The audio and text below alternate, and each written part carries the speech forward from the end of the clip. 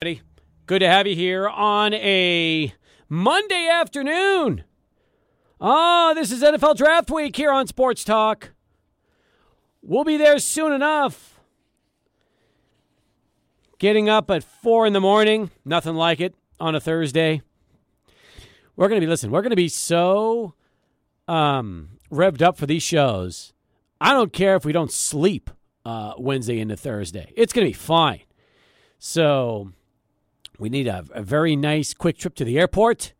No lines. Getting everything checked in or carried on, depending on what we do. What are you doing? Are you checking any bags in? Or are you going to carry it all on? Carrying all on. Good, because you're going to help me some radio equipment. Then that'll be perfect. Yeah, I figured I would do that, so we can definitely split that up. Good. And no problem at all going up at 4 in the morning. Good. Hey, that's the way to do it. You don't want to worry about going a little late or missing the flight. Let's get there early. Exactly. And you want to know something?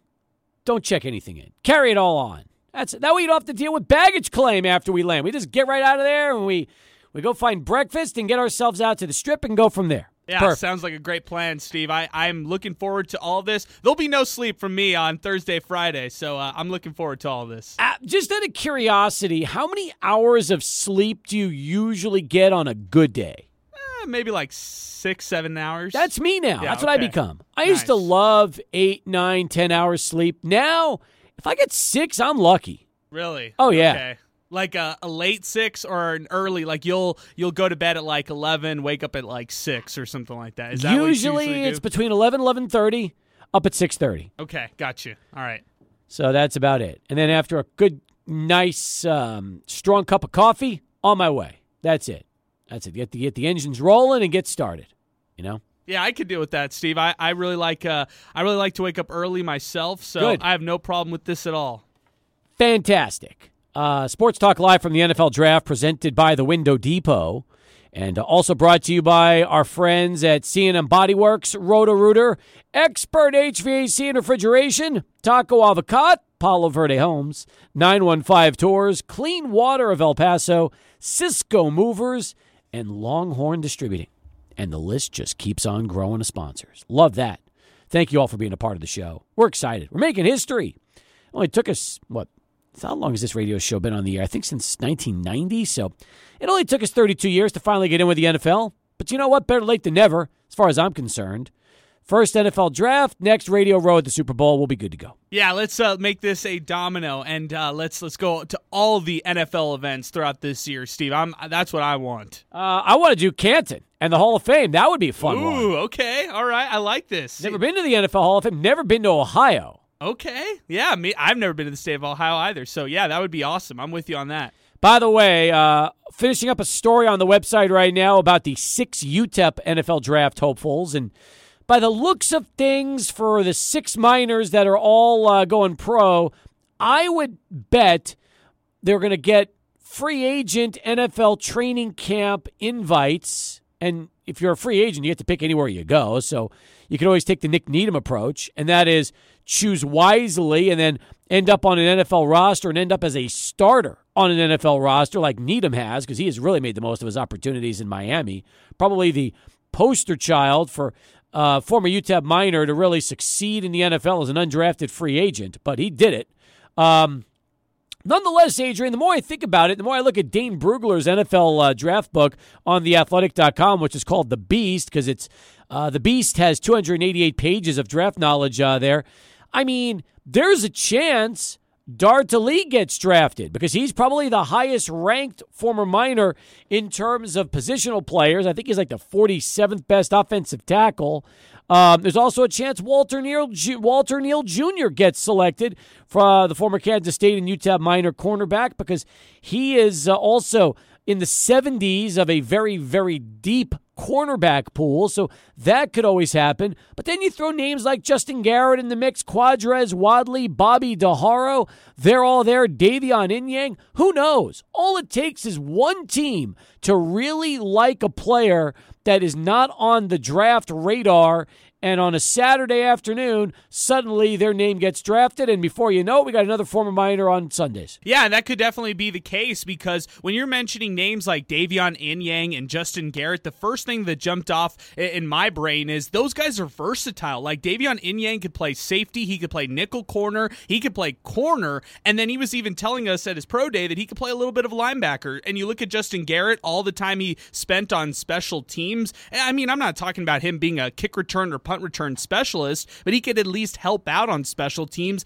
NFL rosters like those kinds of things. They need to fill those kinds of roles when you're talking about the off-season workouts, the summer camp, the preseason time. Right. Those are great chances and times for these players to get their opportunities. So, yeah, I'm not sure if we're going to get to hear them called on day 1, 2, or 3, but I do think that some of these minors do have a chance to make an NFL roster, and that's all they want. They want that opportunity. They want a shot to prove why they should be on an NFL team. And again, all you need is the name Nick Needham to show you that you can be an unsigned player and make it in the NFL. He's a great example of that. And by the way, that wasn't that long ago with Needham. 2019. That was when he signed in May of 2019 with the Dolphins, and the rest is history. Yeah, going up to that draft, people thought he would be taken. It was kind of like the A.J. Hotchkiss thing, where people thought he could be taken as well, because Nick Needham was the leader in Conference USA for pass breakups. A.J. Hotchkiss at the time was the leader in total tackles. It didn't happen with A.J. Hotchkiss. It happened with Nick Needham. And a lot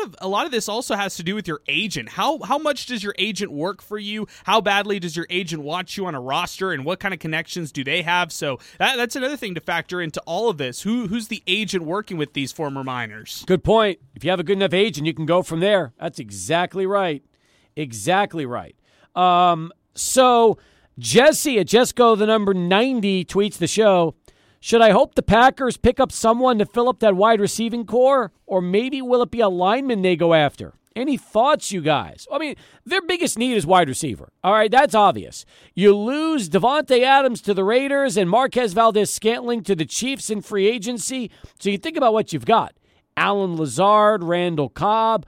You need more. You need more than that. And, I mean, now you look at some of the names on the board that could be there for them. A guy like Treylon Burks, who I love. I love Burks out of Arkansas. I think he's one of the best receiving prospects there is. You got Justin Ross, who could also be there. So there are nice names available right now if you're Green Bay, and there's no reason why when they do get a chance to pick in the first round, they can't take a wide receiver. And I think Green Bay is praying that one of the top 5 guys drops. And you mentioned Treylon Burks, who's arguably a top 5 guy. I would probably put him in my list just based on his physicality and who he is as a wide receiver. But you look at Jameson Williams, he's progressing more off that ACL injury with Alabama. You look at Chris Olave, maybe there's some kind of way that he drops in the draft. Or if wide receivers get taken early, then I do side with what our Twitter followers said on social media. Maybe they do look at the tackle position and then upgrade in wide receiver when they can get more bang for their buck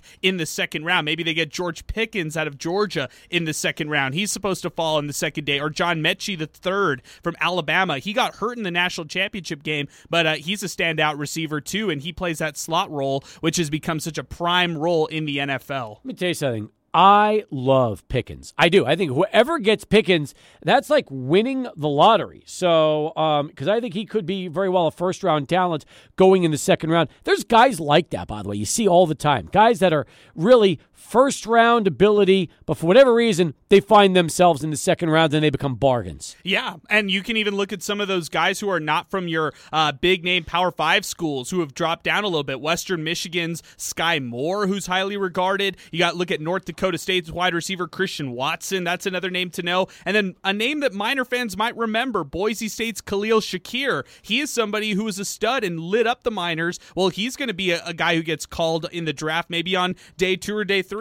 Don't forget about Jahan Dotson from Penn State. He's another receiver that's considered a first-round possibility and could very well end up in Green Bay before it's all said and done. Yeah, he should be a first-round draft pick. I really like Dotson. That's a great name to mention right there. And, of course, the top 2 names, it's Garrett Wilson, Drake London, whatever, 1A, 1B, whichever order you want to have them in. Good start, Jesse. Appreciate you giving us some nice NFL draft questions, which we'll be more than happy to address on the show between now and Thursday. And then when we hit Caesars on Thursday, Thursday, it's going to be utter chaos. It's going to be a blast. We're just going to be a couple of hours from the draft starting. We'll be broadcasting live from the NFL media headquarters out there at Caesars, and who knows what kind of rumblings we're going to get to talk about when we are just those hours away from the NFL draft. So that's going to be really exciting in itself. Now, whoever chose 0 on our Twitter poll from Friday about how many Miners would sign for the basketball and commit to the basketball team by 4 o'clock on Monday, you're a winner. Congratulations, because yes, 0 is exactly where we have been all week last week. Really, we haven't gotten any new names. And not since Mario McKinney Jr., I believe, was the last Miner to commit for the 2022-23 season. UTEP still right now, as we begin the show today, has 6 spots open. If you count everybody that has committed so far, and you take the 13 available scholarships, they've got 7. They inherit 3. They've added 4. They've got 6 to go. And Adrian, I know a lot of Miner fans are hoping 1, 2, don't even think about 3 because that's asking a lot. But unfortunately, we are still right now with a donut after the weekend. Yeah, I mean, 59% of our voters on social media guessed at least 2 prospects would be signing by the weekend. Instead, we're talking on Monday where there has been 0 prospects signed from the Miners. But we did get one thing, Steve. We got one thing out of the weekend, and that was a uniform picture, and that was from Day Grant. He visited from Miami, Ohio. That's somebody that the Miners are targeting. At the same time, Day's handler had one of the weirdest messages on Twitter that I've seen in a while. So Day apparently took a trip along with Aaron Slimtone Whitehead, who on Twitter had this picture of Day. I'm assuming it's also Slimtone and Earl Boykins, and Day was in a UTEP jersey, and the tweet, which, by the way, was taken in the UTEP locker room, said the following: "No, he didn't sign. LOL, just a visit. Hashtag UTEP." Now, I don't know about you, Adrian, but when I saw that, I'm like, seriously? Did you have to put it like that? Couldn't you have just said, Day's at UTEP for a visit, excited about that, instead of, no, he didn't sign, LOL? I mean, is that what it's come to now in social media when you're UTEP in recruiting? You get a picture and you want to make sure that the guy's handler's like, oh, no, we stop. We didn't sign. No, we're just taking a visit. Don't get confused. I mean, we're not going to be a Miner this weekend. We're just in El Paso going to visit the university. Seriously, I saw that tweet and I'm like, what is going on here? Why did you have to put it that way, pal? Couldn't you have just worded it a little differently when you took the picture? Yeah, it was such a weird tweet by Aaron Whitehead, who joined, I guess, Day Grant on the visit to UTEP. But yeah, I mean, come on, man, just say official to UTEP, official visit to UTEP. That's what I see all across social media from guys when they post that they're on their visits. Instead, we get this kind of weird remark. And we are hearing, Steve, that, and this is per KTSM's Colin Deaver, which we kind of heard over the weekend as well as far as rumors. Shamar Givens, who is Jawan Newton's teammate from Evansville, he visited also over the weekend to El Paso. So just a couple names to know right there as far as prospects that the Miners are after and who made their official visit. I just found that whole thing very weird all around. I did too. And by the way, I think the visits are going to continue all weekend long until they go ahead and they eventually get themselves some players signed. I think that's right now. You know what? They're busy. They've been hosting all last week. They hosted this weekend. They're hosting now. They're hosting Tuesday. You know what? I think Joe Golding could be heading out, possibly some home visits. So they're active right now. They're trying to get this locked up over the next 6 days because we know about the May 1st deadline. Otherwise, just go fill your 6 spots with grad transfers and load them up for 1 year and then just reload and do it again next year, which might not be a bad idea. With the portal the way it is, I almost think that 6 grad transfers who could all play one season, then you just do it again next year. That could become the reality in college hoops anyway. So why not go out and try to get the best 6 players you can find? Yeah, get the 6 grad transfers as kind of a one last stop for them. And then in the process of that, develop your younger guys who you expect to be program guys for the next 3 or 4 years. I guess that would be my method around that. One other thing on Day from Miami, Ohio. He also took a trip to Duquesne over the weekend along with another guy that the Miners are targeting, and that's Tevin Brewer from Florida International. So in addition to coming to UTEP, Day also visited Duquesne over the weekend. But he didn't post a jersey pic over there. No, he didn't. Just here. So did he take the trip with Brewer to Duquesne, or did he take the trip with Brewer to UTEP? No, I just know that he was on like a separate trip with Brewer, like over the weekend to Duquesne. I don't know if Brewer made it to El Paso or not. So Brewer, who was originally a target of UTEP, found himself at Duquesne over the weekend. Right. Yes, he visited Duquesne over the weekend. I'll say this: the one guy who I was really hoping would be a Miner this weekend, who's not, is Deuce Turner. He's the one that averaged 19 a game in junior college and ended up signing with the University of San Diego. We found that out, I think, this morning. That's a tough break because I know the Miners were hoping that Deuce, who had a terrific year and is just one of those guys that can light it up in the scoring column, could have ended up being a Miner when it was all said and done. Yes, and they were looking at him and his teammate in Malik Zachary, also from South Plains College. Both those guys were kind of that point guard, shooting guard duo, so you bring both of those guys as junior college transfers. Well, now you're out on one guy, and that's Deuce Turner. Let's see if the Miners will still try to go after Malik Zachary or not. Our telephone number is 505-6009 here on Sports Talk. That's 505-6009. We'll get to Orly right after Charlie. He'll kick us off with our first traffic update of the afternoon. Oh, that's right. We got Todd Archer coming up next to Talk Cowboys. Let's duck in Orly then very quickly. Orly, I've got Todd Archer from ESPN.com on deck, so go ahead. Let's get you in quick. What's going on, guys? Long time no talk. Welcome back, Orly. Yep, we made it through another lit season. Did well and didn't call in, talking about all these portal changes. I understand a lot of these guys, but they're making lateral moves. They're not, they're going to schools that are just as good as UTEP or same level. Just like the young girl, Gallegos, she goes to Tulsa. Yeah, we'll talk. Yeah, we'll talk about the Katia move in a moment. That is a little bit of a head scratcher because there really is not much of an upgrade at all from Tulsa to El Paso. So, yeah. Well, the only thing would be the conference. That's sure. The competition will be better. Sure. But otherwise than that, and real quick, Devo Samuel, if he wants to leave the San Francisco 49ers, goodbye. Don't worry about it. Don't let the door hit you on the way out. I like it. It's not about him. It's a system, and the system made him. If he wants to get that, send him to Detroit. See how good it is in Detroit. Or send him to the Jets. See where he's going to get lost over there. There you go. Nice. Way to take a shot. Way to take a shot at the Jets. Thank you very much. I appreciate that. Hey, how about those Giants playing good ball right now? Swept the Nationals. Yeah, as long as they got out of New York, they're doing okay. Boy, you're not kidding. That double dip, bases loaded in the top of 10, they couldn't get them in. That's a tough loss. Call me back, Orly. It's good to hear your voice. We appreciate you, but we got to get to break and come back with Todd Archer right after Charlie 1, who's got a traffic update. All right, welcome back, everybody, as we continue here on Sports Talk.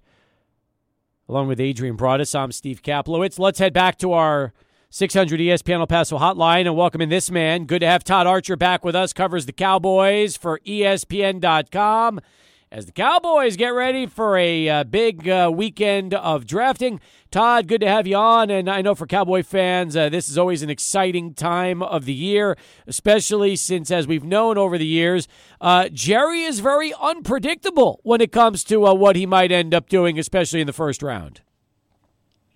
Yeah, and Trader Jerry's kind of, I guess he traded back last year and was able to get Micah Parsons and got an extra pick out of it from a divisional rival. But, this year, I'm sure when we talk to Jerry tomorrow at the pre-draft press conference, he'll say, yeah, we could trade up or we could trade down or we could stay exactly where we are at 24. So, when it comes to the Cowboys in the draft, we know Jerry loves the attention and, everything is on the table for what the Cowboys might do. Although one thing I will rule out, they will not draft a quarterback at number 24. Yeah, I think it's safe to eliminate that. I agree with you. And at the same time, since the Cowboys only have one pick in the first round as opposed to so many teams that have multiple picks, and they don't pick again until 24 in the second round, so 56th overall, could you potentially see the Cowboys trading back and maybe adding some extra picks? Maybe it makes sense this year. Yeah, that makes more sense when you hear everybody talk about the depth of the draft and the positions of need and where, everything kind of fits together than it would be for the Cowboys to trade up. And just because, look, we've spent an offseason discussing the Cowboys and free agency and what they don't do, and now that they don't believe they'd be wise to make major investments with the salary cap.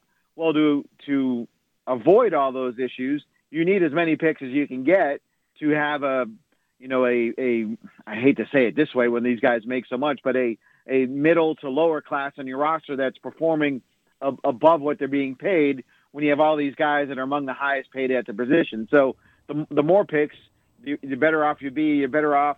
The odds are better that you'll get players that can help you, and you can afford to miss a little bit. But one thing the Cowboys have done well lately, really since 2014 when Will McClay took over, is draft. They've drafted really well, and they're going to need another good draft here this weekend to help supplement a roster that has a high-paid quarterback, a high-paid running back, high-paid offensive line, high-paid defensive end, and soon-to-be high-paid linebacker, cornerback, and wide receiver that they're going to have to give money to the next 3 years.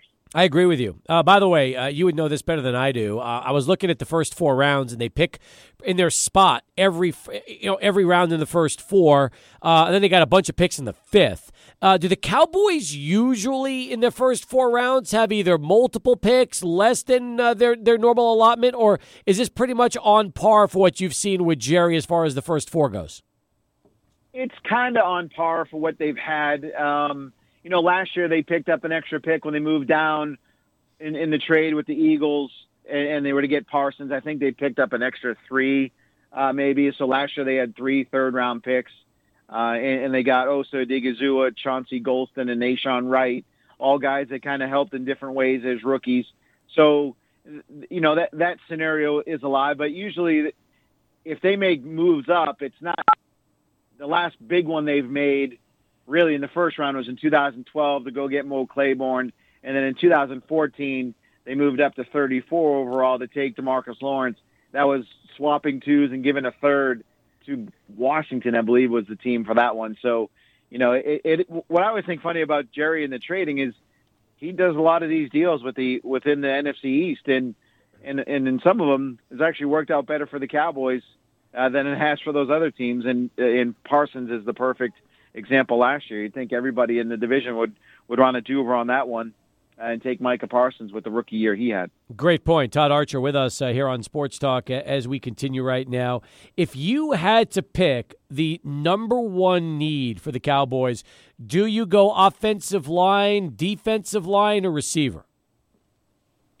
I go offensive line, and you use the Cowboys draft by what they do or don't do in free agency. And normally, in my mind, they do a good job of filling holes in free agency so they don't absolutely, positively have to target one position. Well, this year in free agency, they've not added an offensive lineman. They lost Connor Williams. They released Lael Collins. So to me, offensive line is the biggest need for this team at 24. And just a little secret, we have our NFL Nation mock draft coming out here soon. I took Zion Johnson from Boston College as that pick. So I think it's offensive line. But my sneaky feeling is, and maybe it's just because of what the Cowboys have done here with skill position players, is if a guy like Treylon Burks is there, or Chris Olave, or a wide receiver of note that we're not thinking about, they could go wide receiver at 24 and then get your offensive lineman in the second round. I think out of those top 2 rounds, it has to be offensive line, wide receiver, in some combination. Zion Johnson, though, is special, isn't he? Because here's a guy that played left tackle at BC, but in the Senior Bowl, he also worked out at guard and center. So you got like the ultimate versatility in a guy that could play a multiple set of positions for you in the NFL. Absolutely. And you look at Mike McCarthy's history, when we was in Green Bay, he would take tackles and move him to guard. Josh Sitton comes to mind. T.J. Lane comes to mind. Guys, guys that have had long, productive careers as tackles in college to move to guard. So Johnson fits the bill of what they would want out of offensive lineman. He's big, he's strong, he can protect Dak up the middle, he can open up holes for Elliott and Tony Pollard. So that's why I went with him. And they liked Kenyon Green, too, from A&M. He'd be another possibility. But I think Johnson is the guy that fits the bill because maybe he could be your starting center, too, if you don't like what Tyler Biadasz is doing for you. More with Todd Archer as we continue here on Sports Talk. But first, let's go to Adrian and get this bottom of the hour Sports Center update. We're coming back in less than 2 minutes on 600 ESPN El Paso. Thank you very much. Todd Archer back with us, covers the Dallas Cowboys for ESPN.com, has forever. We appreciate the time. Adrian, I know you've got one for Todd. Let's fire away. Todd, I want to ask you about Deebo Samuel. Is there any way the Cowboys look at Deebo Samuel, try to make a call before the draft on Thursday? I don't believe so, and part of me says they just cut a guy, or I guess traded a guy that was making more than $20 million as a receiver in Amari Cooper to Cleveland. So you'd have to give up draft picks, players, whatever the deal would be to the Niners, and then sign Deebo Samuel to a contract. So just given how the Cowboys have looked at this thing and how they've constructed their roster with a $40 million quarterback, I don't see them coming up with a $20 million wide receiver again, unless it's CeeDee Lamb 2 years down the road and CeeDee flourishes as the number one receiver. Again, with Jerry, as we talked about in the beginning, you never rule anything out, but that one would surprise me if they were to go that route. And maybe they should. Maybe they should go the Rams route and just say, screw the cap and let's just go and try do everything we can to win a Super Bowl. But that's not been their MO here in quite a long time. Well, you mentioned receivers earlier on, and some of those you talked about, I could see them being gone before the Cowboys pick. Another name that we've heard about is Tyler Linderbaum from Iowa. Is he somebody that Jerry likes on that offensive line? The way it was explained to me is they like him, they don't love him. And some of it is he's maxed out at 290-some-odd pounds. He's got short arms. He's a really good, productive player, but maybe not the fit that they would want. And maybe, again, what I'm being told is just kind of all lies to make sure I'm saying the Cowboys aren't on the scent with him, but they actually are. But I'll believe the people I've talked to that say, again, they like him, but maybe not at 24. You wrote about 10 days ago that Jerry was open to trading up, but should the Cowboys stay put? If you had to just gauge right now, value-wise, it's impossible to say, isn't it? Because you never know who's going to fall when an opportunity could, enter itself to trade up, and when you might be able to make a deal and suddenly reap the benefits. Right, and part of the reason why I say they shouldn't trade up is because of how the cap, what they are against the cap here going forward with Dak's contract, Zeke's contract.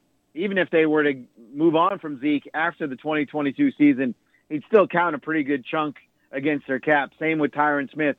Zach Martin's number is pretty high. And then you got to factor in the numbers that they're going to have. When you look at the receiver contracts, the cornerback contracts, Trayvon Diggs led the league in picks. He's going to be a guy that, if he continues in that trend, might be the highest paid cornerback here in a couple years. And CeeDee Lamb, he's going to be in the $20 million neighborhood if he continues to go that way. And, oh, by the way, Micah Parsons would probably be the highest paid defensive guy here in a couple, 3 seasons based on what he did as a rookie. So they're trying to keep their projections clear, and that's why you're going to need 4 fifth-round picks that they have this year. You'll need 3 of those guys on your roster 3 years from now to help balance the books. But, small trade-ups to target a specific player, I can see the Cowboys doing that. big trade-ups where you got to give up a lot of your draft capital, that one would surprise me just because of the construction of their roster. Zeke is in the middle of a 6-year, $90 million contract that he signed back in 2019. Had a good year last year, one of the best 1-2 punches in the league with Tony Pollard. Are the Cowboys pretty happy right now with Zeke, or could you ever see a situation where they try to get out of that contract and unload him someplace? Well, they can't unload him anywhere because, his production last year slipped because of the knee injury that he had.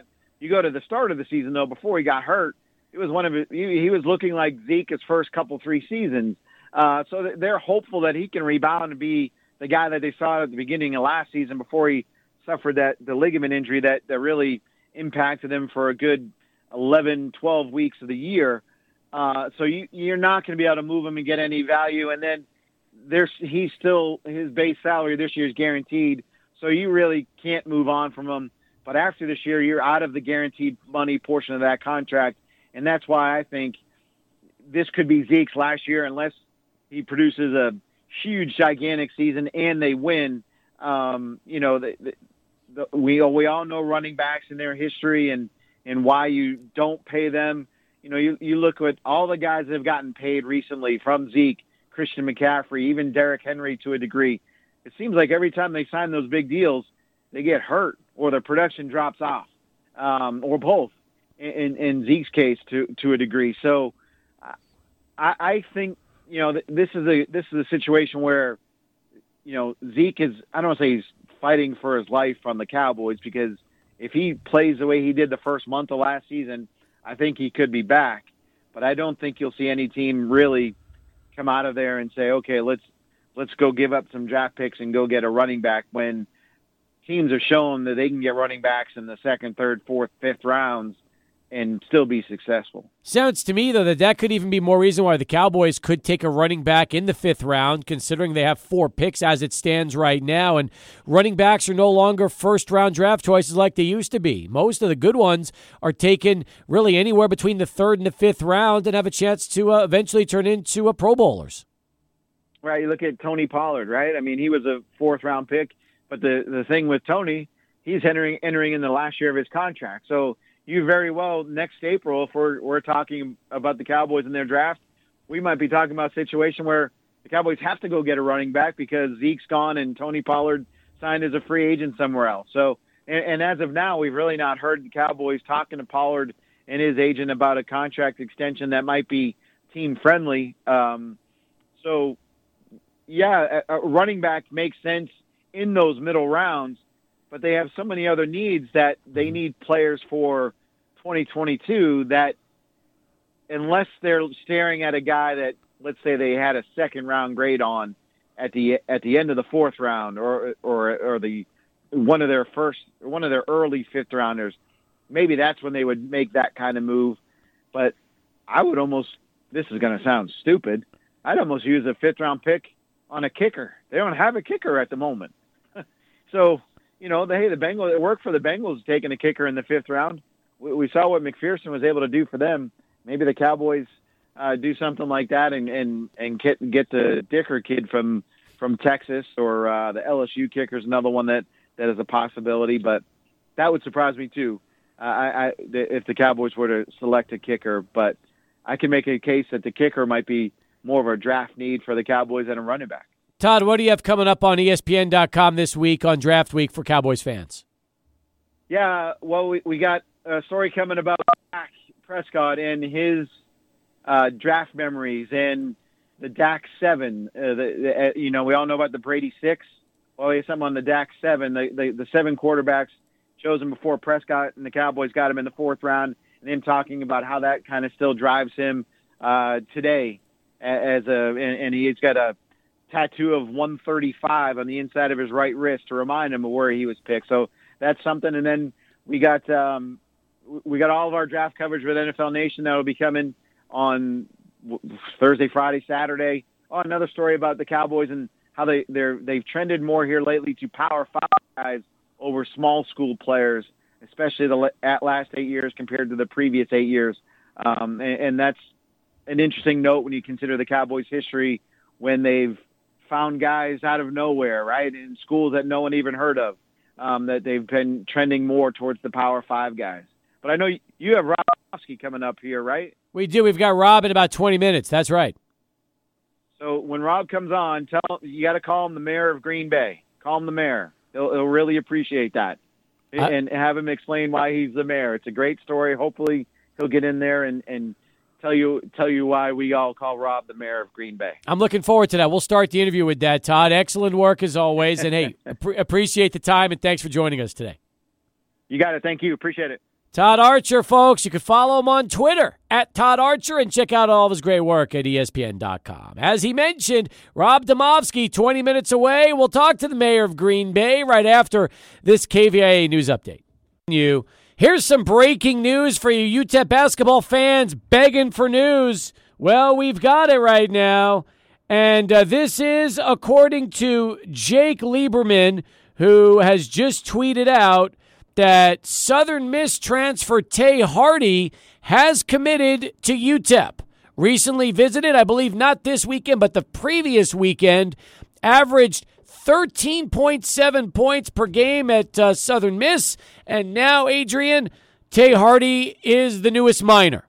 Finally, UTEP has another commit that they can add to the list. He is a minor. He averaged back-to-back double-digit scoring seasons at Southern Miss, and somebody who didn't necessarily play for any successful teams at Southern Miss, but somebody who probably wants to win. Stevie's probably tired of losing with the Golden Eagles, wants to join the Miners and see what he can do over here in Conference USA. And it's interesting, right, because they're not conference mates anymore. It's not like Southern Miss is going to be playing the Miners. They're headed to the Sun Belt, and so it's a former Conference USA foe right here that they're getting Tay Hardy from. So Tay Hardy played 23 games as a freshman, averaged 2.3 points per game.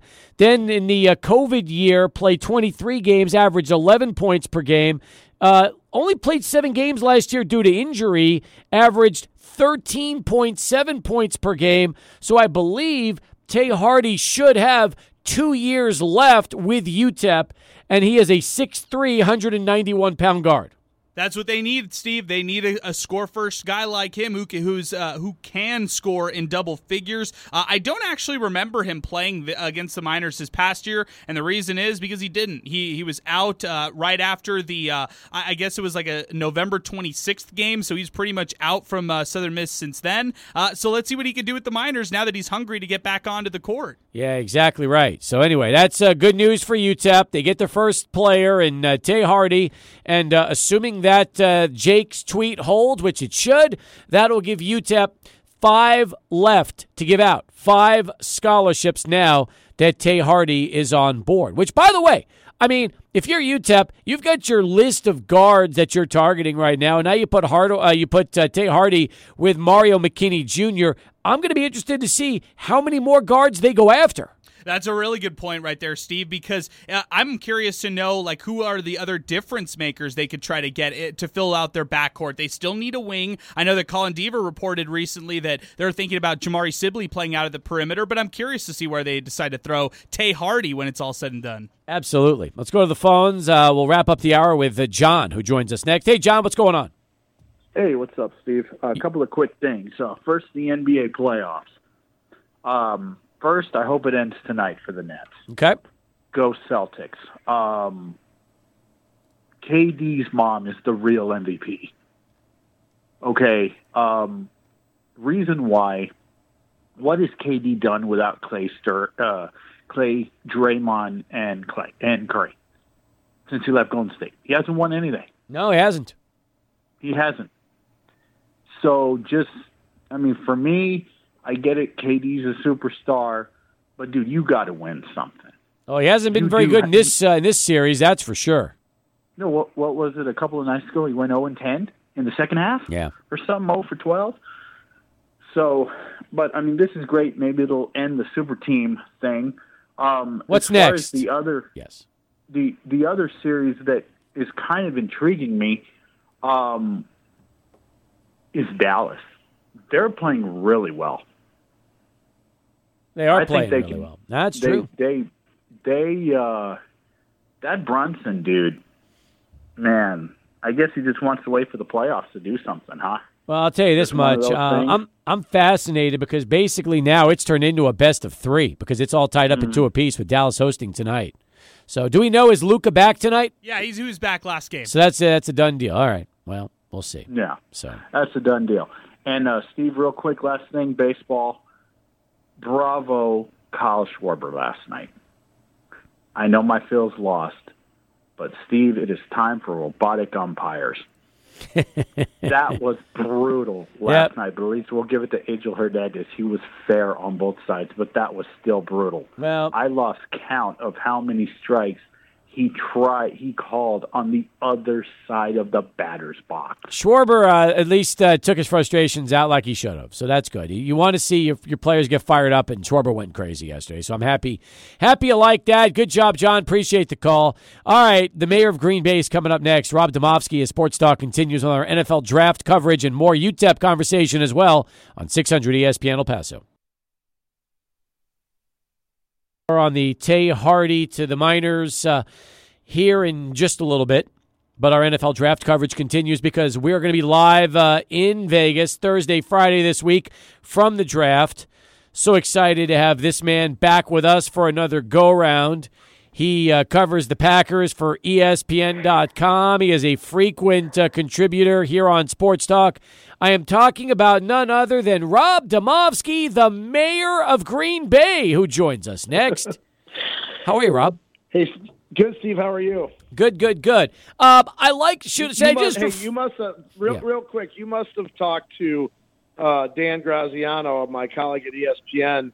If you're calling me the mayor, because there's a good story behind that Graziano loves. Believe it or not, the person that gave us the mayor of Green Bay moniker for you is none other than Todd Archer. Okay. Well, then that makes sense. But did Archer tell you that I once sort of accidentally on purpose gave the finger to the mayor of Green Bay, and that's why I have that nickname. No, how did it happen? Tell me what how'd you accidentally on purpose give him the finger? Long story short, it was early on a Saturday morning. I was going out to play golf, and I was stopping by an ATM to get some cash. The ATM happened to be right next to a Green Bay farmer's market in the summer, and there's a little alleyway, and I may or may not have been going a little fast down the alleyway on my way to get some cash, and I see this guy kind of jump out from around the building, and he yells at me, "Slow down." And for whatever reason, my first instinct was just to stick my finger out the window and let it fly. And I looked at him, and I'm like, oh, my gosh, that's the mayor of Green Bay. And it was like one of those movies that went into slow motion where you lock eyes with the guy, and then you just keep going. So, yeah, those guys love that story. So Archer and Graz call me the mayor. Have you met the mayor of Green Bay since the finger incident?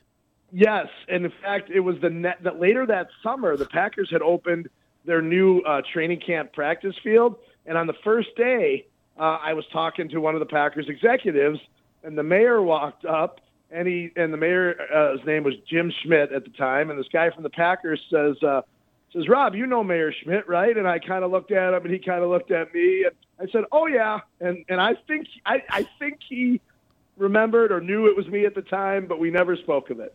Well, that's a good story. I like that. So, yeah, we'll try to keep you as the mayor of Green Bay from now on. I love it. Rob, the draft is right around the corner, and it seems like a foregone conclusion that the Packers are going to address their need at wide receiver. Do you think it's coming up in the first round, or what do you think? If you had to pick the biggest need for the team, what is it right now?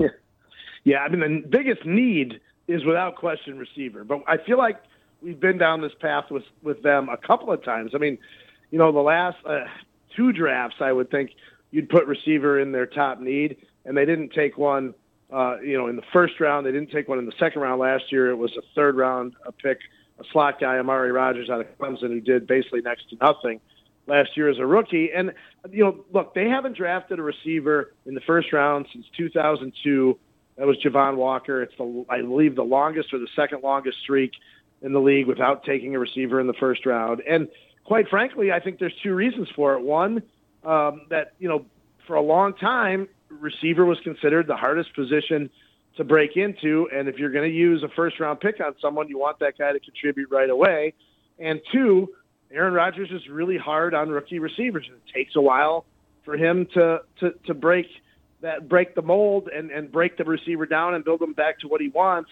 But I think a couple of things have changed. I think the fact that you've seen a lot of receivers come in and have a massive seasons. I mean, 2 years ago, Justin Jefferson, a guy I was told that the Packers liked, had a monster season for the Vikings as a rookie. Last year, Jalen Waddle and Jamar Chase both had huge, 1,000-plus yard seasons as rookies. And I think receivers are coming into the league more prepared. And two, Randall Cobb told us last week that, he's seen Rodgers soften a little bit, and he's like, hey, this guy was hard on me as a rookie, and now he's really becoming, a much better leader and better communicator and figuring out, how to get more out of these guys early. Maybe all that will add up to them using, one of these two first-round picks on a receiver. But given how deep this receiver class is, you might be able to find a receiver that's in the second round that's ready to play right away. But let's look at a guy like Treylon Burks, for example, who many think that the Packers could take with their 22nd pick out of Arkansas. I mean, he's a big, strong kid. He had a great career in college. I mean, you could see him becoming the next big thing if the Packers decide to go there, right?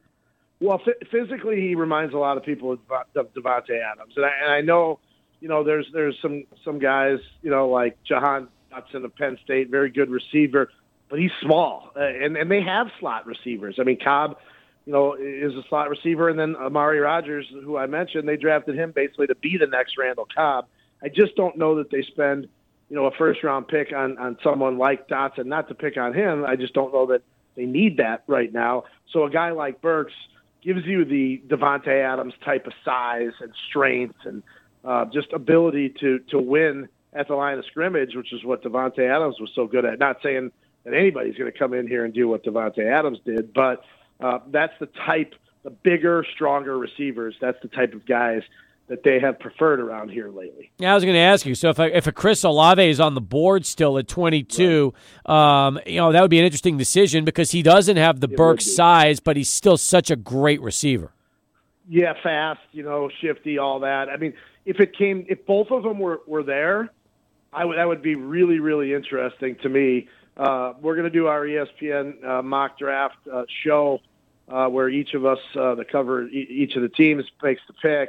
And, if that scenario were to present itself, I think that would be a really hard decision. I do think that there's a decent chance Olave could go, somewhere higher than that. And heck, Burks might go somewhere higher than 22 as well. So, but I do think, if all those guys were there, Olave, Dotson, and Burks, I would think from what I can tell from what kind of player they like, I would guess Burks would be the pick, but it would be interesting. Is Christian Watson in the discussion? Because I saw him on one of the boards, I think, with Kuiper.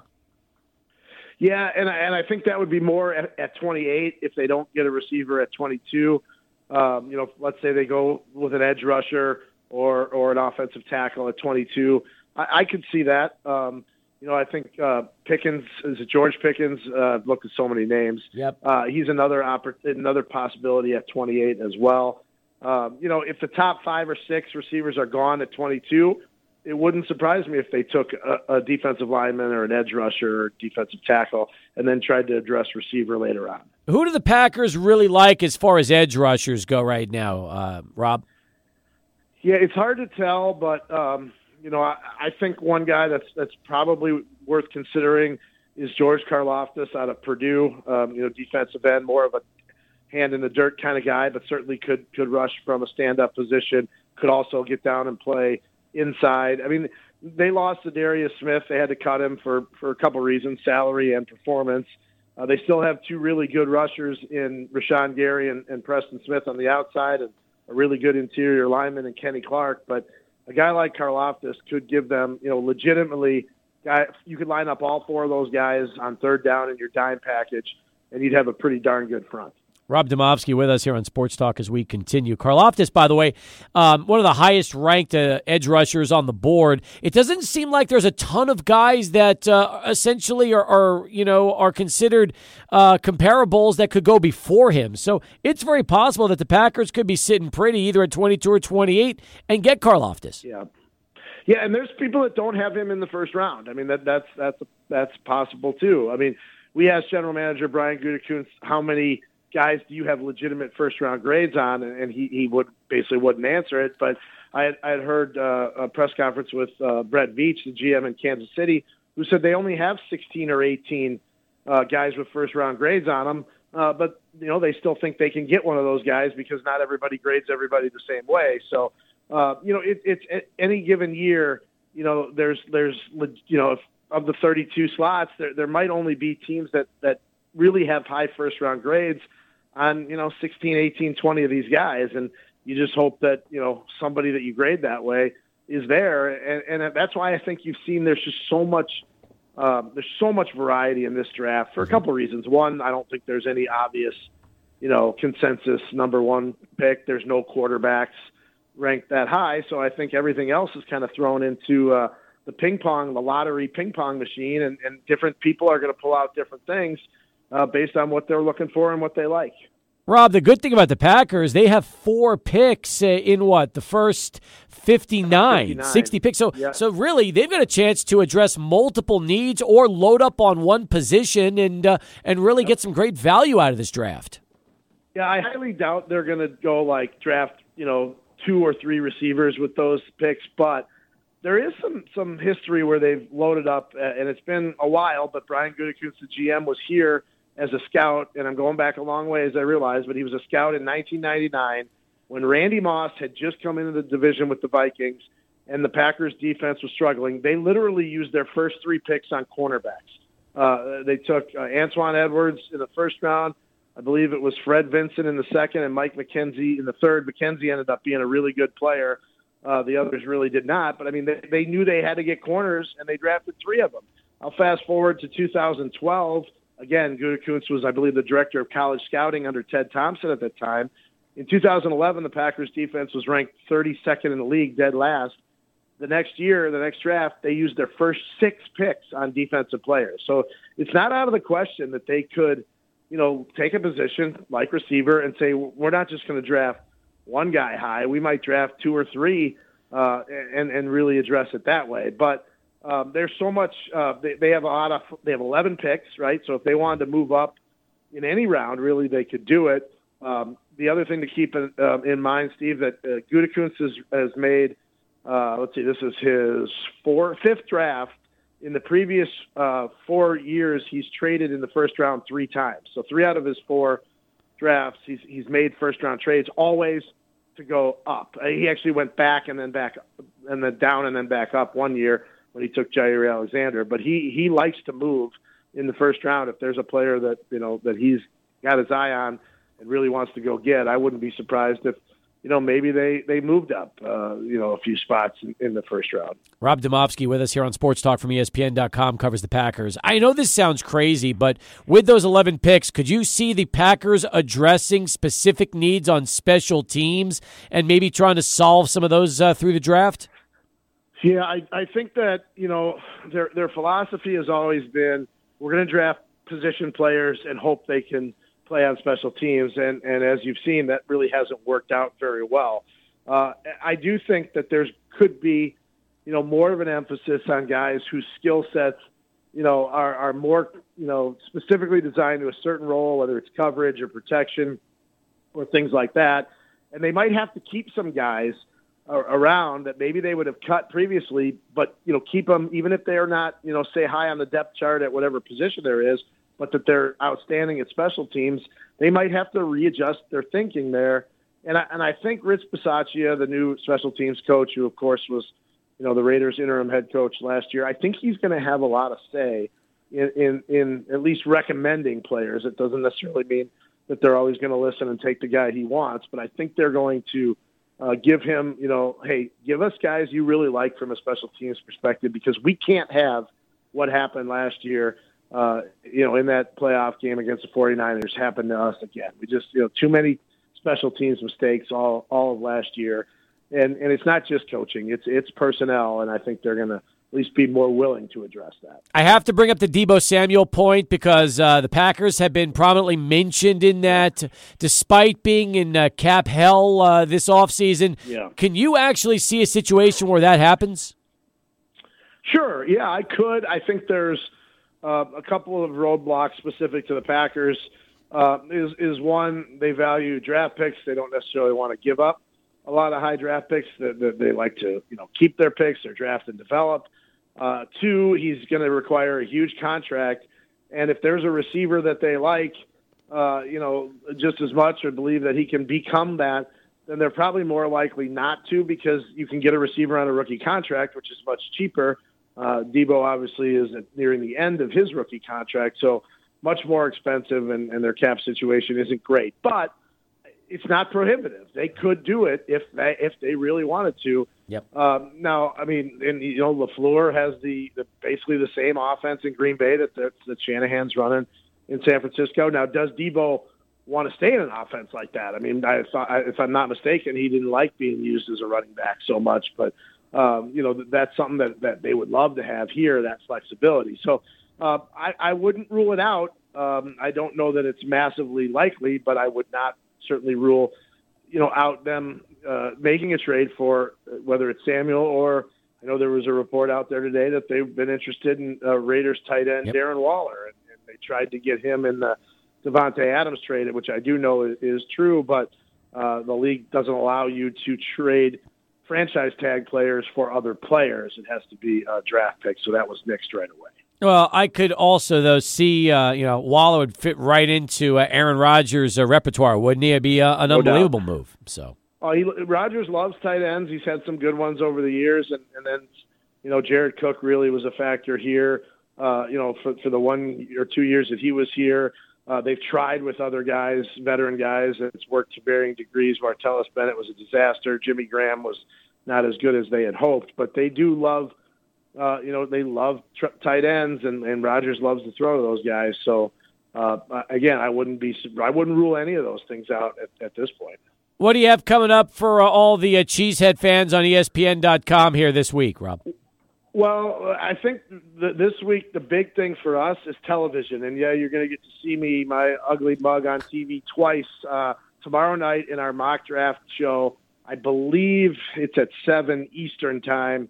Or check your local listings, as they say. But it's a 2-hour show where all 32 of us make picks as if we were the general managers of the teams that we cover. It's one of the highlights of the year for us in our NFL Nation group. So I would love for people to tune in and see how that goes. Good. Looking forward to it. Appreciate the time as always, and look forward to the next time we get to talk with you, Rob. Great stuff as always. You got it, Steve. We'll be seeing you. Rob Demovsky, folks, covers the Packers for ESPN.com and joins us here on Sports Talk as we continue. All right, still to come, Quintin Demps. He's about 40 minutes away. We'll have him inside our 600 ESPN El Paso Lubingo studios. Excited about Q Demps returning to the program. First, though, let's go to Charlie 1 with traffic. After that, a whole lot more coming up. 600 ESPN El Paso.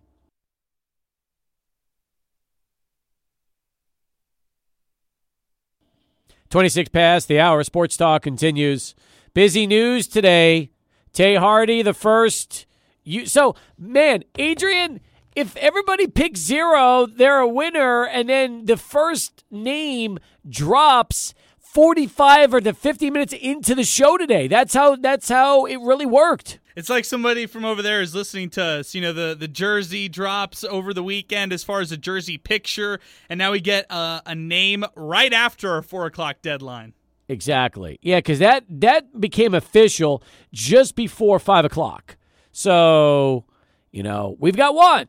Although it was about, a little less than an hour into the show. So those of you playing at home with our Twitter poll, by the way, I believe if we looked at the number of votes and how everybody voted, it was all interesting too, because we asked you how many prospects would commit to UTEP before Monday at 4.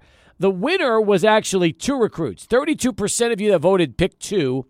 27% picked 1. 23% picked 0. 18% voted 3+. So 0 was the winner at 4. 1 was the winner by 448. Whatever it was. Man, that's I feel like 1 was very realistic, but now they have 1. It just was after the 4:00 deadline. So there you go, right there, Steve. By the way, I like Tay Hardy's Instagram post on becoming a minor. I think he put some time into it. I like the way it looks. I like the custom orange and white Nikes he included in there. That's got to be the first time I've ever seen a player incorporate Nikes into their announcement. And by the way, how about the fact that he used the Texas Western jersey for his pose, and then on his phone he went with the UTEP jersey. So, I mean, these are the things we're looking at right now. I mean, this took a little time and effort to put in. Yeah, and I wonder, the Jordan, like the Air Force One shoes that he's got there, like the Jordan type ones are awesome, Steve. I love the fact that he's got those included. And this is how a post should be. This is how an announcement should look like right here from a UTEP athlete, or from a now UTEP athlete deciding his commitment to UTEP. And I know that a lot of people all over social media are pretty pumped about this one. Have we seen the got him message before with the pick as the T, or is that the first time that's been included in a commitment from a student athlete? I have not seen that got him one. No, I have not seen that at all. So that's a really cool use of this. I wonder if we're going to see more edits like this for the future commits. So as we start to look at this, I like to unwrap this a little bit. It is very cool. And, he included the pick in his tee for Tay Hardy. So I think Tay really likes the pick a lot. And I don't know if it was UTEP's idea or his idea, but whoever it was, they did a good job of incorporating the pick as a tee. They did a really good one, and they used it with the Tay. They used it with the Gotham. I like this a lot. I think that the Photoshop editing skills were put to use in a good way through this Instagram post. All right, so the good news is they get another guard, and they get an experienced guard. They get somebody that can score. He's well built. He's built like a truck as a guard, which is important too, because that's another thing you kind of wonder is the type of athlete that Joe Golding goes for from a physical standpoint, Adrian. That is something also to keep an eye on as far as these remaining scholarships and as they get filled this week. That's a really good point because the physicality as far as getting some of these types of guards, that's going to be huge for the Miners. They need to get slashers. They need to get guys who can drive to the hoop, get the foul called on them, and then make some free throws at the free throw line. And they need some proven scorers. Tay Hardy, back-to-back seasons, scoring double figures. He plays in limited minutes this past season because of a shoulder injury, but he's back in action, wants to play, and wants to help lead the Miners this year. And also, now you wonder about the domino effect, okay?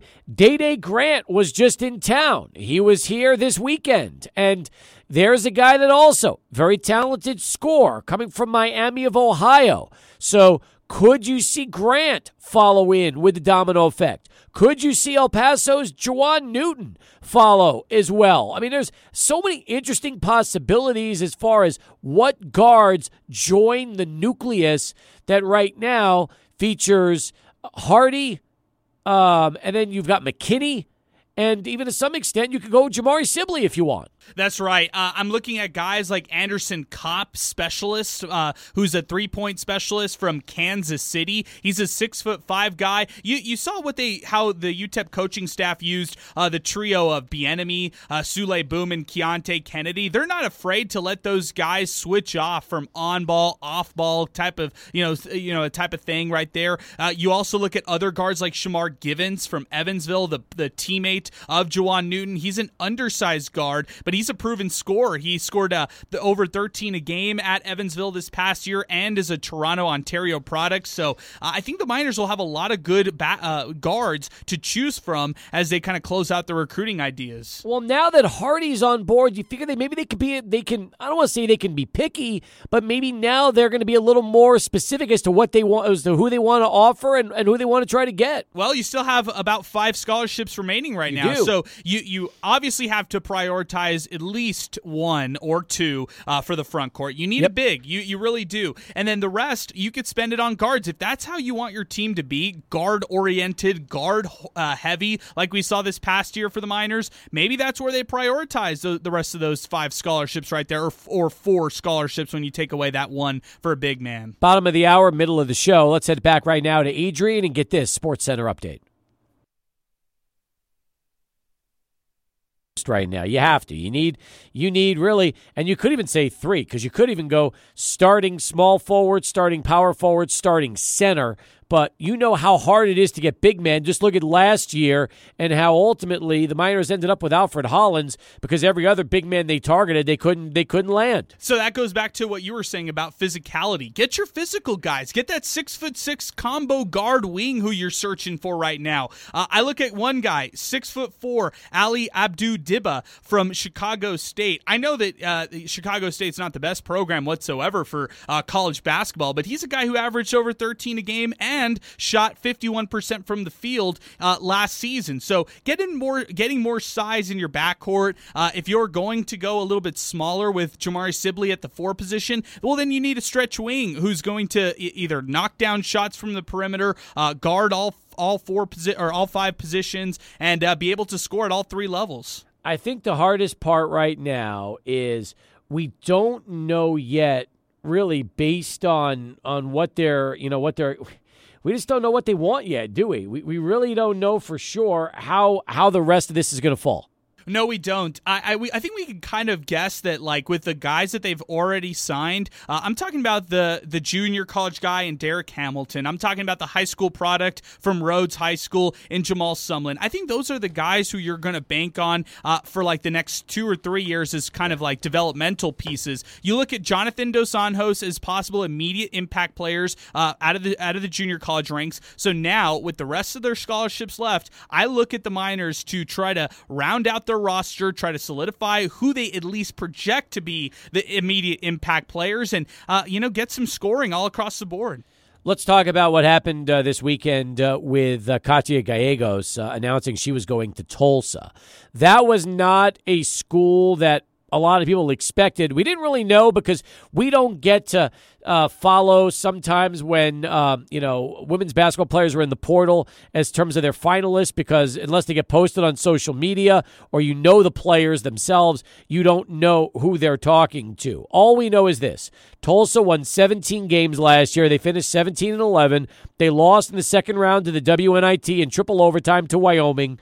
But a lot of UTEP fans that were watching that move very closely anticipated Katia going to at least a Power 5, that she had that kind of ability. When you heard that it was Tulsa, a lot of people were shaking their head going, that seems just like a lateral move for Gallegos. It seems like there's more to the story here. Like, what ended up happening in this recruiting process? I'd be so curious to know what's going on with her recruiting, how the momentum really was. Yeah, I think there's a lot of factors behind this, but this felt, for some Miner fans, I think, felt a little underwhelming for Katia Gallegos. She probably sees this as, hey, I will be in the American Athletic Conference. I will have a little bit more exposure than I had at Conference USA. Yeah. And maybe those things right there are things she really wanted. Like you were saying, they played postseason last year. It wasn't that special right there for Tulsa, but maybe they needed a player like Katia Gallegos to take them to the next level. Well, we'll have to wait and see how that ends up going. But yeah, that was an interesting storyline to find, because when it did happen late last night, it just wasn't the landing spot that a lot of us expected. We heard rumors that it could have been Wichita State with Keith Adams going and getting Gallegos. Yeah, that would have been an interesting fit.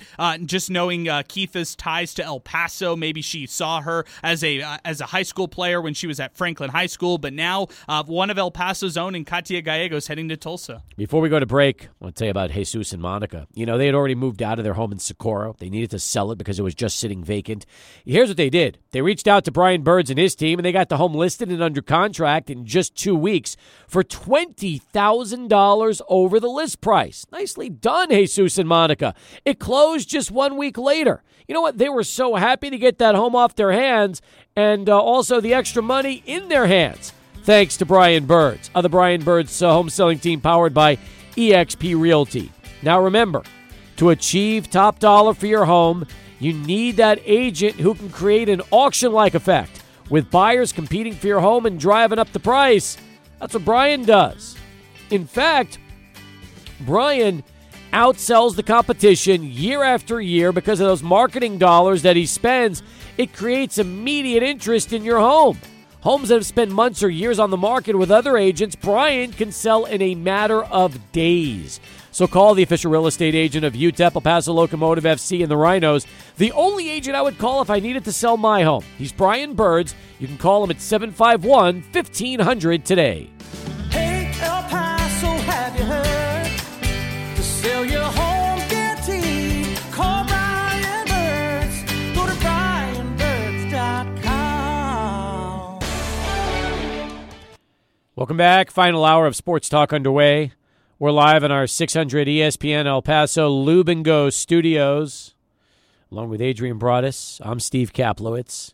Quintin Demps joins us again, former UTEP Miner, NFL vet, whose foundation right now, the Quintin Demps Foundation, aimed to benefit at-risk youth in the community here in El Paso and in other places, is going to be getting ready for a very special event here tomorrow. The Top Golf Tournament, raising money for scholarships. It's going to be happening, and it's already a sold-out event, so congratulations, Q, on getting that done. Welcome back to the program. Good to see you. Sir. How you holding up, man? I am doing well.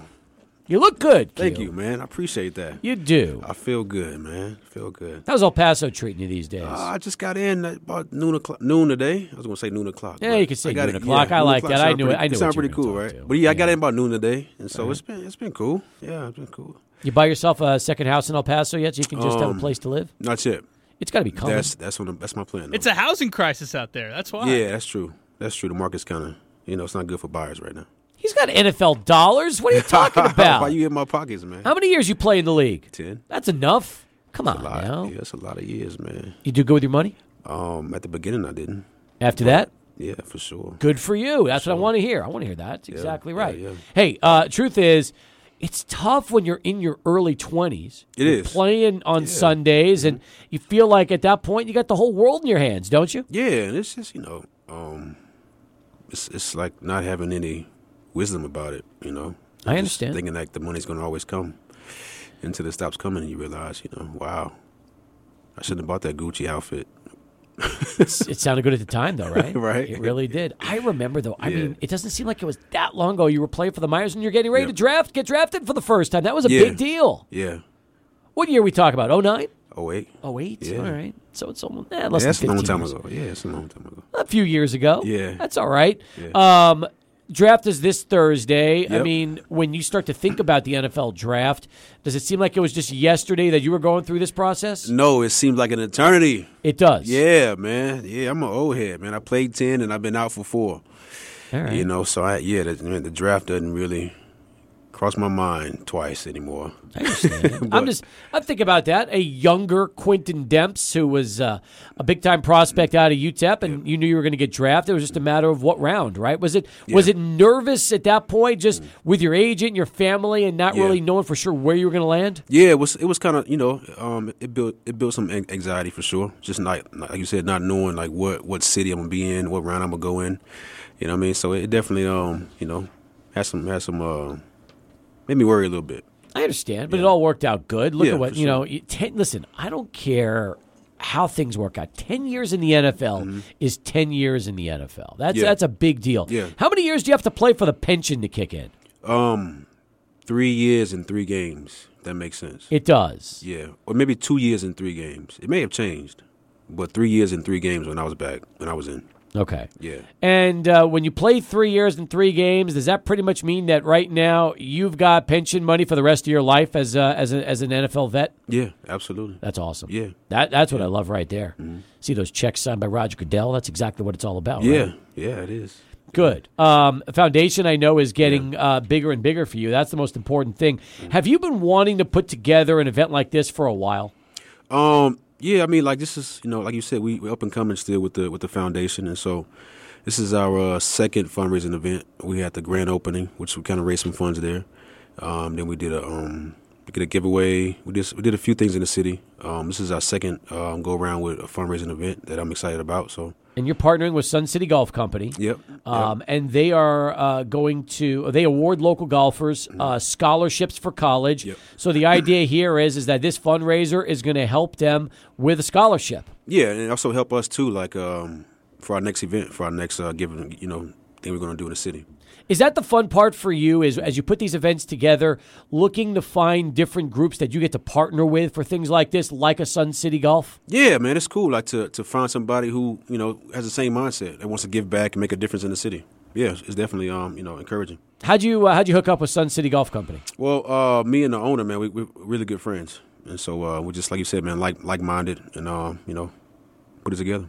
Are you a big golfer yourself? You know what? I'm not, man. I'm trying to get into it though. My form is terrible, but I'm trying to get into it. I'm gonna golf tomorrow. See what I got. Do you enjoy the idea of just being on the course? It's just you and the course, and no distractions. You don't have to listen to 70, 80,000 fans screaming at you. You just get to play. Some solace, right? Yes. Yeah, some solace, man. You can compete with solace. I agree with that. Golf. Yeah. But the hardest part is it's just you against the course. Yeah, that's right. That's right. And doesn't it drive you crazy when you're making a living going after guys running at high speed, physical contact? The idea of professional football or football at any level is you want to deny the ball, especially as a defensive back, no matter what's happening. Here, the ball doesn't move. Okay. It stays in one place. Yeah. It taunts you because you know that if you don't hit it right, you got to go find it, look wherever it is, and ultimately, the ball. It's just your clubs, the ball, and Mother Nature, and yet it is such a tough game to play. Isn't that when you think about how tough it is to play professional football, and then you transition to golf, and you think, man, this should be easy. I'm using a crooked stick. I'm hitting a ball that's not moving. I should be just acing this game. Yeah.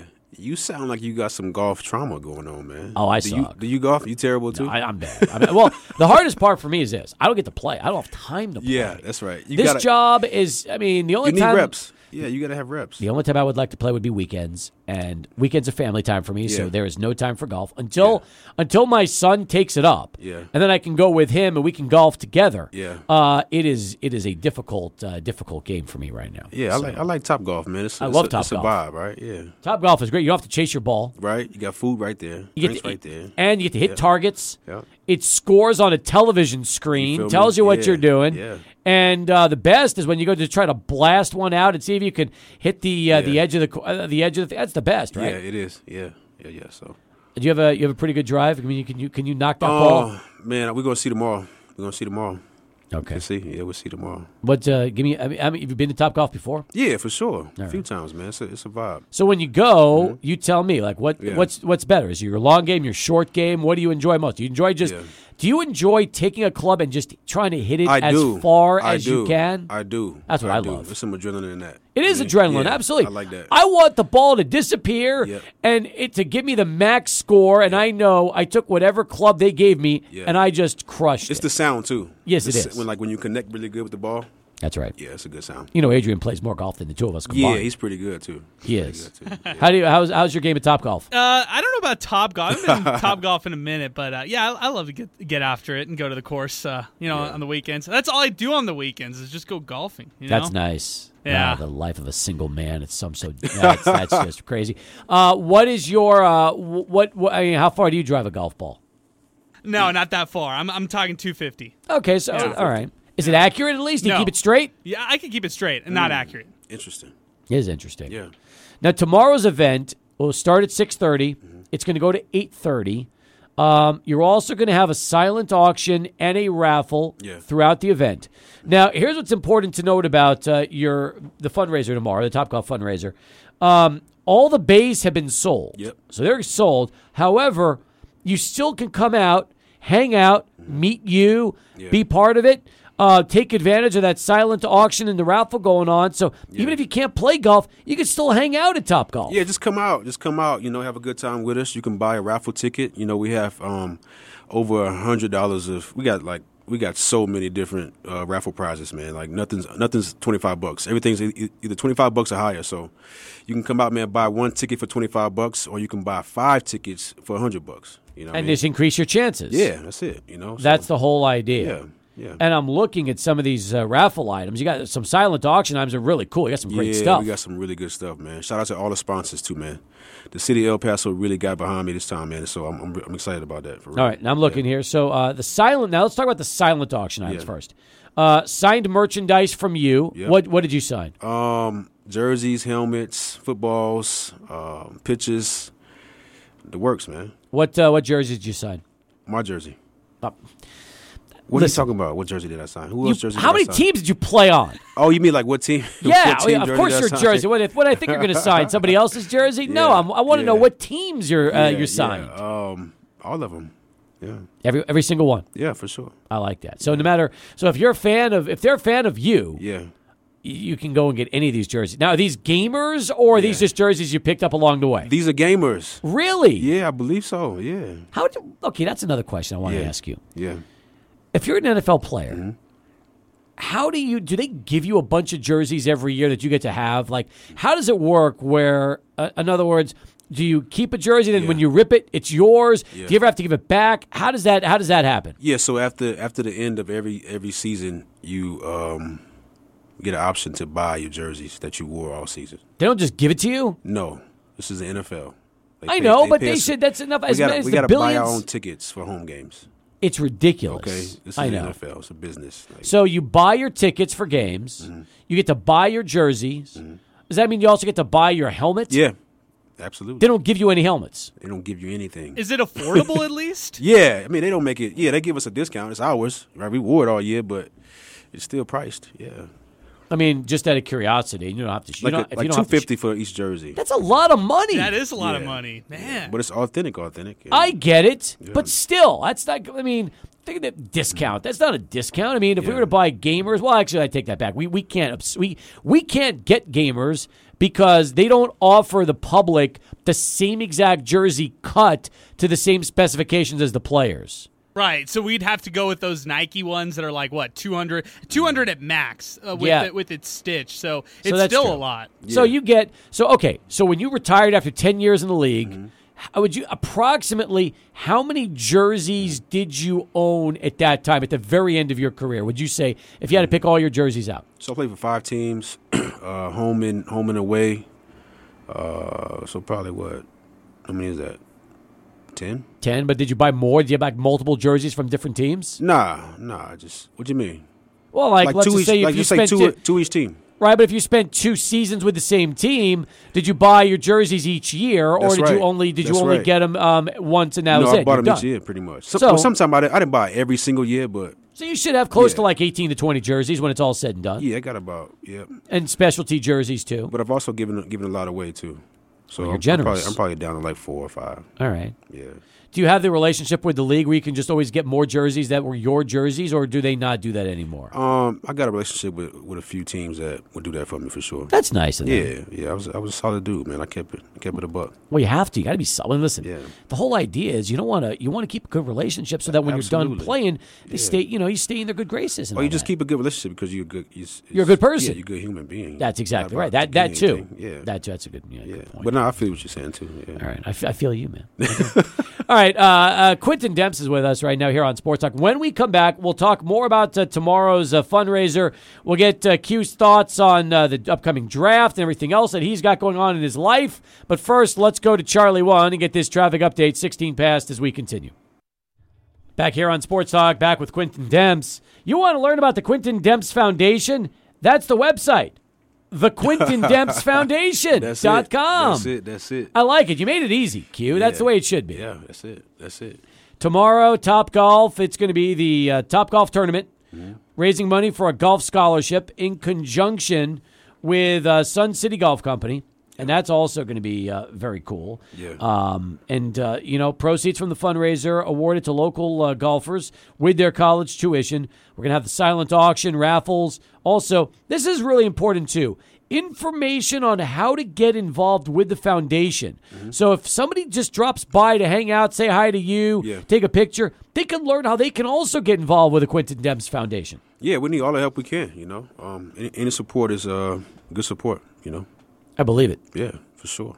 Adrian, I'm looking at the list of raffle items. There's some really good stuff that's going to be given away man. tomorrow. I'm telling you, man, there's some really I might buy me a couple tickets too.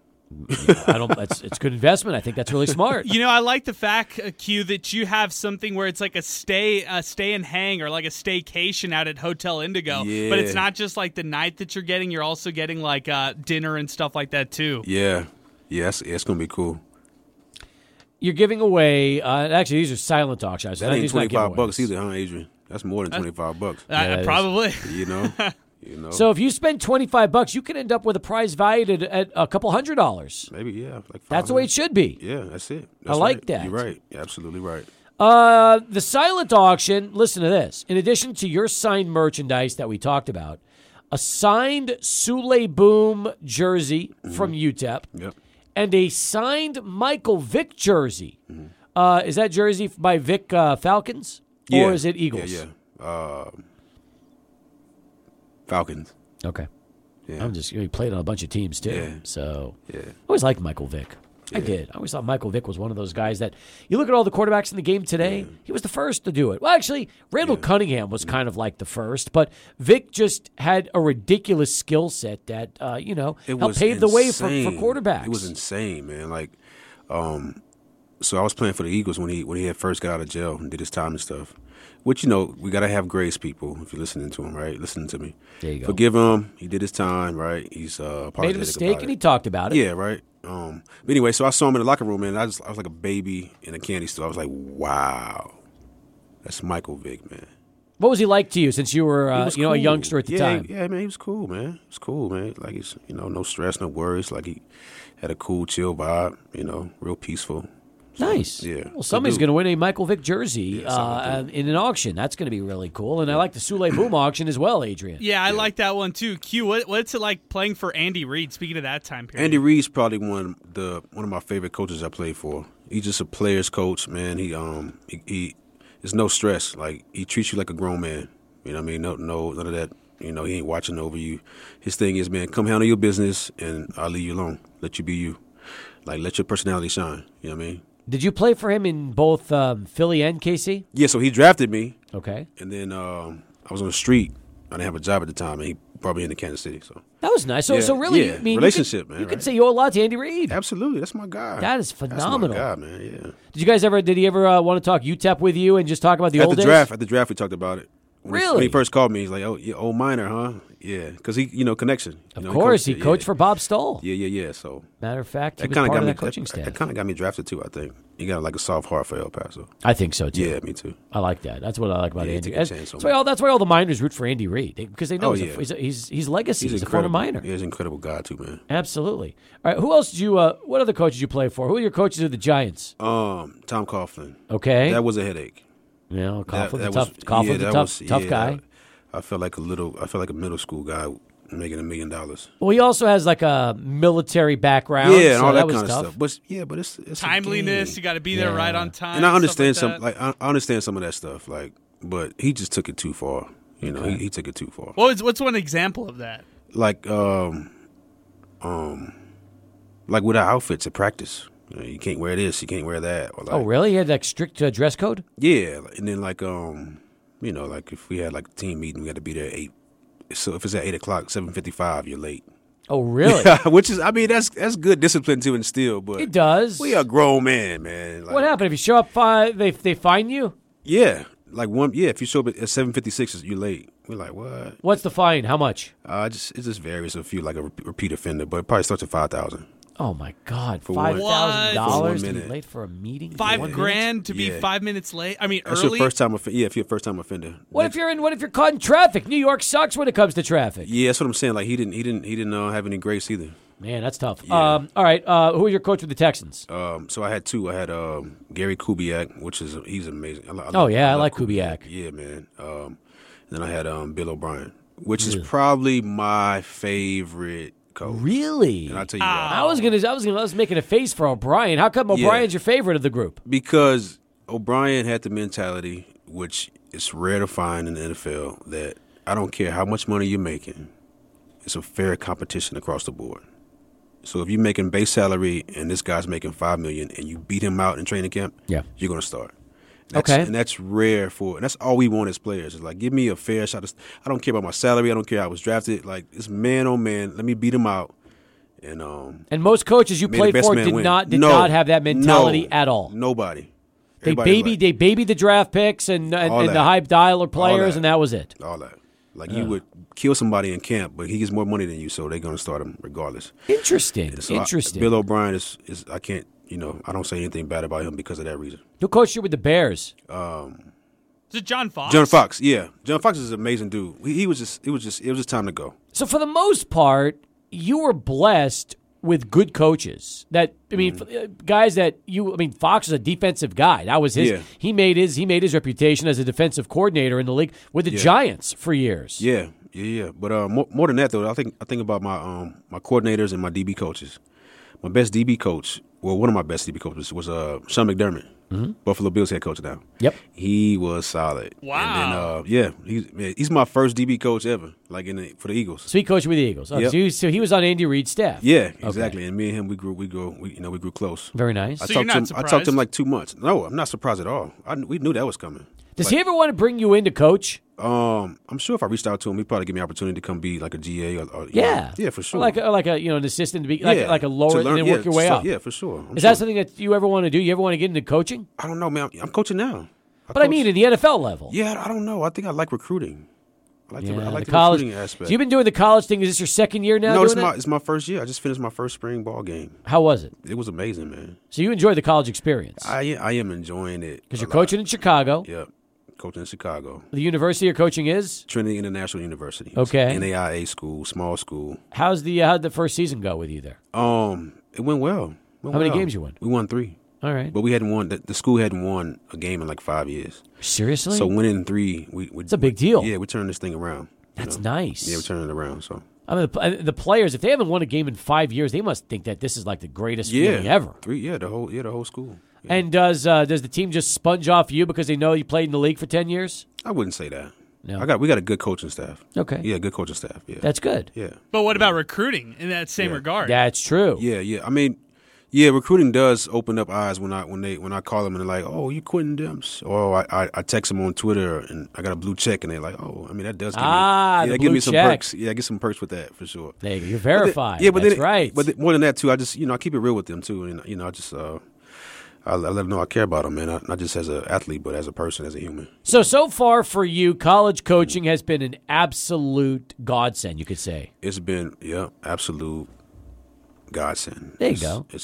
Now, for you, and you can tell me, what is the biggest challenge as an assistant coach in college?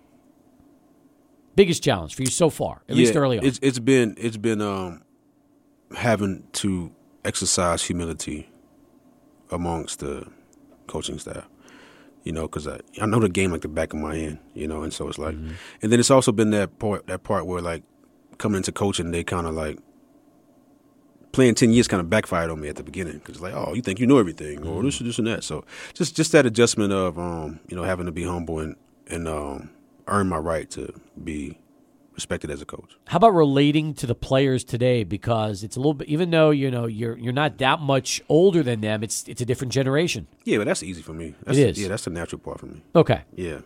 So relating to players is a piece of cake. Yeah, that's easy. That's a gift. That's a gift I got. It's good. Yeah.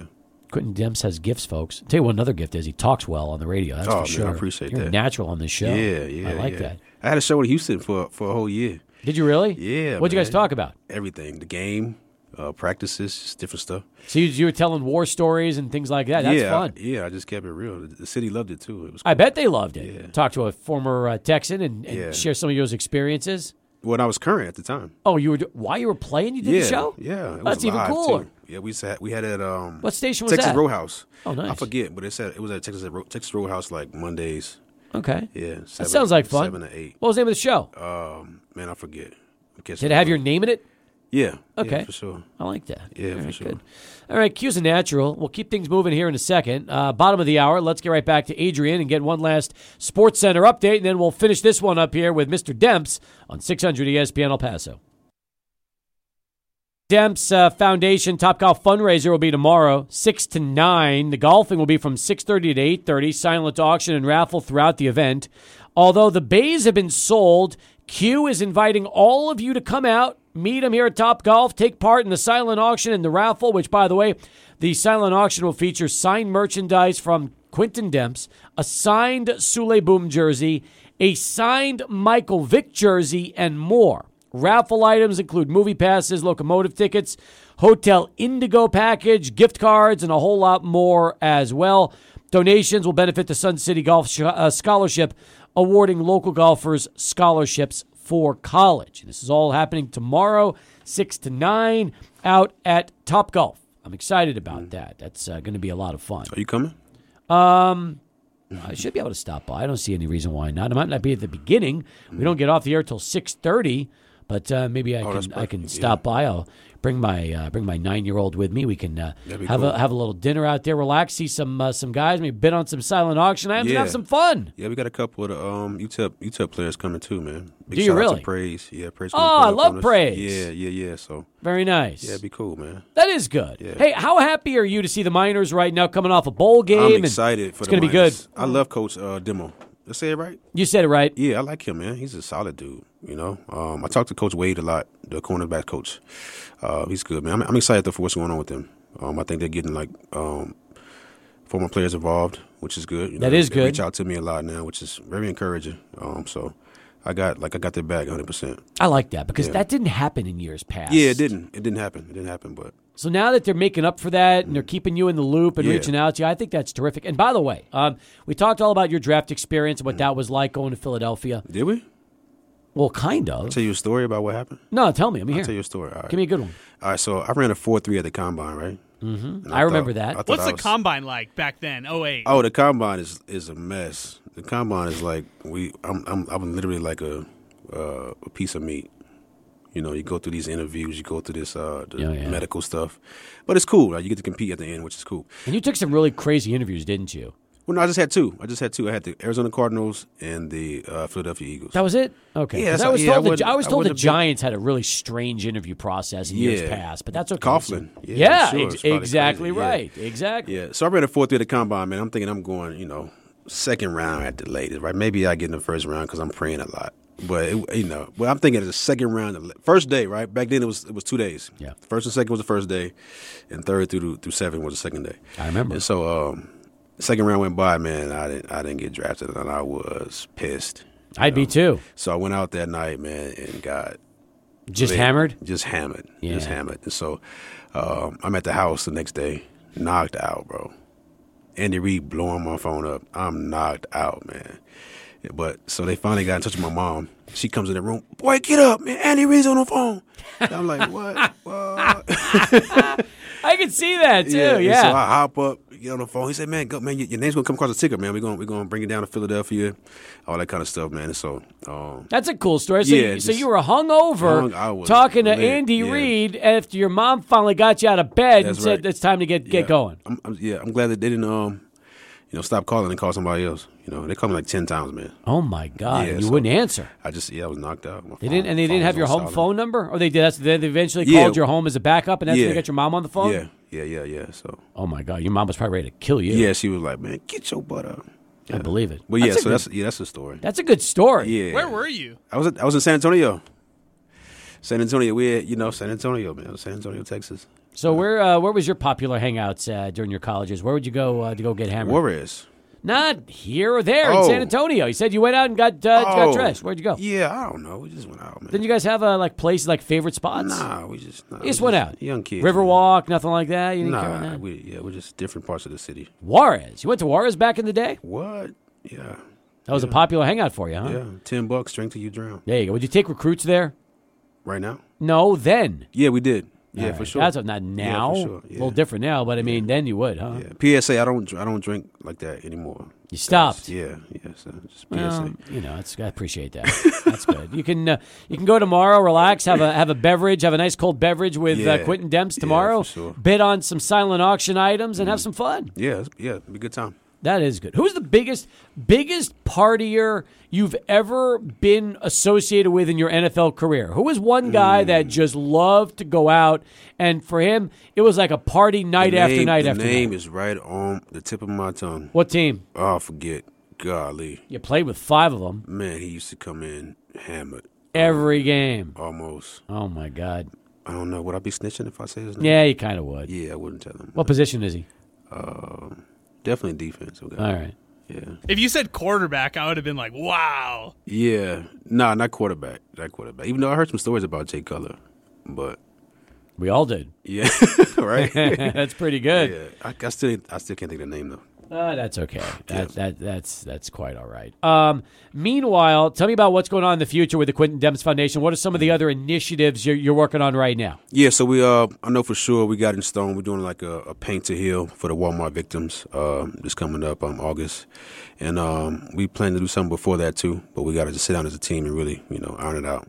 That's but good. we're gonna give back, man. We're gonna help out some poor people, some people who need it for sure. That's awesome. That was the whole mission of this foundation when it first started. Yeah, man. Yeah, I'm just a servant at heart. So. Well, I love the fact you're back. I love the fact that even though you're coaching college ball out there in Chicago, you make time to come back out here and do that. And it's almost like El Paso's your second home. No, it is. It is, man. Like I said, I tell everybody, man, I grew up here and I became a man here. So my dream came true here. So that's awesome. This is a meaningful spot for me for sure. No, we appreciate it. It's great to see you. Yeah, man. Any advice for there's 6 former minors right now that are all going to be hopeful to get drafted? I don't know. It's going to be tough this year because of the 6, they could all possibly be unsigned, undrafted free agents. But look what Nick Needham's doing in Miami right now. Yeah. That's a great example of how you don't have to be drafted to start in the NFL. Yeah, man. I mean, I would just say, man, just remember that all that matters, man, is getting an opportunity to put the helmet on. Getting the opportunity to be in the locker room and go compete. Nobody cares about draft status. Once you're in the door, make your name known. You know what I mean? You wouldn't give those 10 years up for anything, would you? Maybe.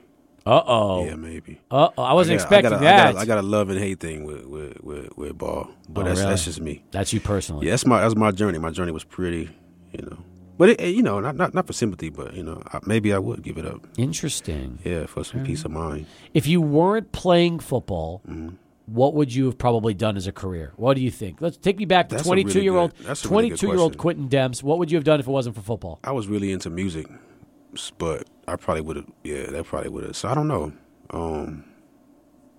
I would say entrepreneurship, but I really ain't. I don't know if I like that either. No, I'd probably be like, I don't know.